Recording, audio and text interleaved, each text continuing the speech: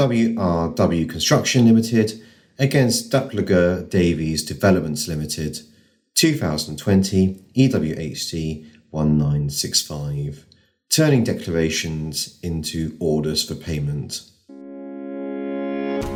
This is Adjudicast, a weekly mini-series on the latest developments in adjudication, brought to you by the members of 39 Essex Chambers who specialise in construction law. I'm David Sawtell. I'm a barrister at 39 Essex Chambers, where I specialise in construction and property-related disputes.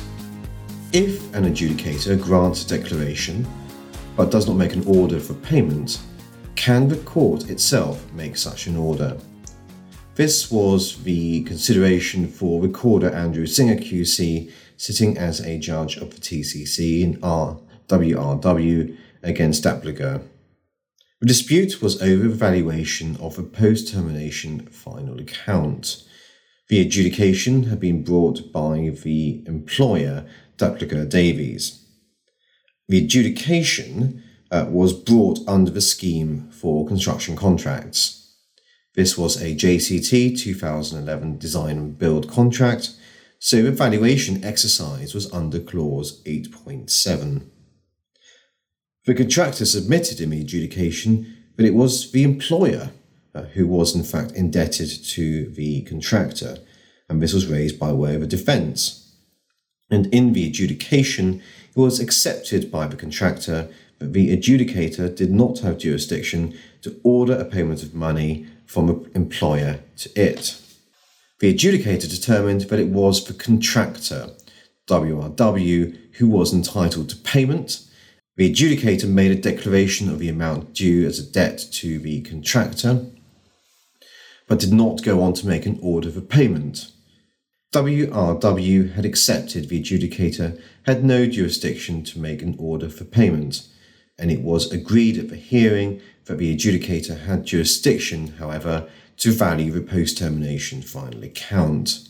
It was also agreed that paragraph 20b of the scheme for construction contracts did not give rise to a standalone right to order payment, or a basis of that agreement was not stated in the decision.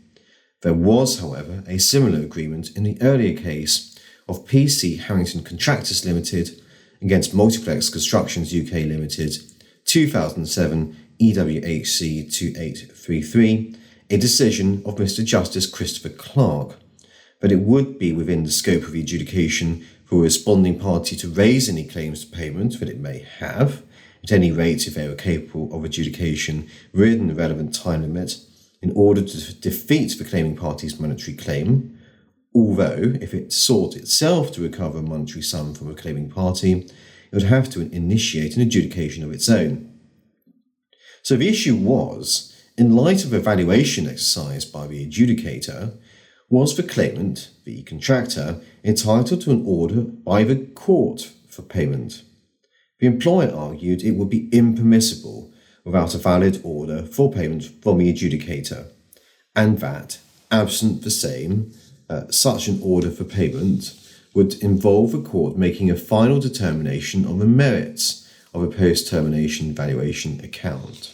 It was submitted it would be necessary for the contractor to launch another adjudication.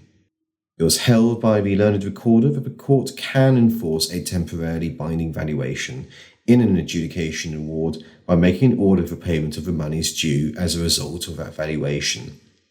The argument of the adjudication decision merged with the contractual remedy pursuant to the doctrine of merger was rejected. Res judicata would not arise in respect of different causes of action based on different facts.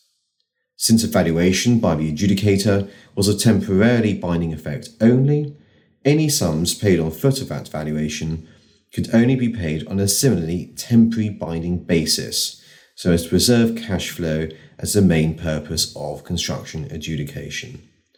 So in conclusion, the judge held that there was no bar on the basis of the authorities on enforcing a temporarily binding valuation in an adjudication award by making an order for payment of the monies due as a result of that valuation. Indeed, it would be contrary to principle and established authority for the court to effectively force a party who has the benefit of an award in its favour as far as a balance being due to it, thereafter to have to commence a further adjudication, to which there would be no defence, for the purpose of obtaining an order for payment from the adjudicator before returning to the court if necessary for further enforcement proceedings. So the ultimate conclusion was it was not necessary to go to a further adjudication. Thanks for listening. At 39 Essex Chambers, we cover a vast array of practice areas and sectors. You can find out more about our expertise and our barristers at 39essex.com, where you can also see our extensive catalogue of articles, podcasts and webinars.